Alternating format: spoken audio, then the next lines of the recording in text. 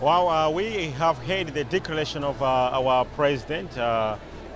Chikwawa, that these places that have been declared to be disaster areas, and he has also called for all well-wishers in Malawi and abroad to come in and assist these people. And this is the reason why we're here.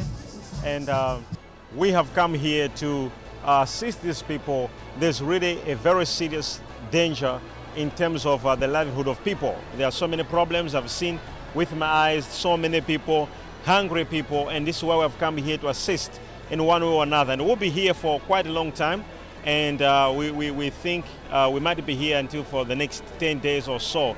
But we'll be moving around, assisting people, assisting different families in terms of food as well as shelter. And also, we are also calling for more people to continue what they're doing. We've seen so many people here. Different organizations have been coming here to assist, including our own government is doing so much in this area. I'm also appealing, as a religious leader, I'm appealing to all Malawians. As a citizen of this country, I'm also appealing to all Malawians that we should come over here and assist these people. The criteria is myself. I make sure I'm there myself. And I make sure that we have the chiefs that we're working together. We have names of the families, and I am on the ground myself, making sure that every family doesn't go back home with hunger. We can't be preaching on the pulpit that Jesus loves them where we cannot demonstrate that love. So we have come over here to demonstrate that faith without works is dead. We have come here with works to give these people, to assist these people. I believe that giving is the biggest pulpit that God has given to every servant.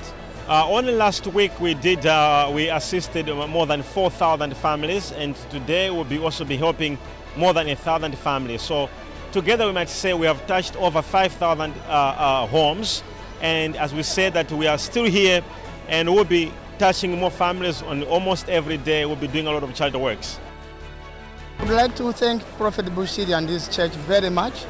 They are coming in time after the government made a plea that all the the areas that have been affected by the flood are disaster areas.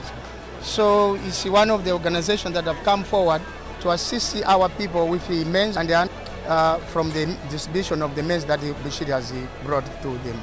So we are very thankful, and we would like to urge other organizations, other churches of goodwill to emulate the example Prophet Bushiri has demonstrated, to come forward to also assist the victim, because the figures are many, and many people need various commodities, various items that they need in their life.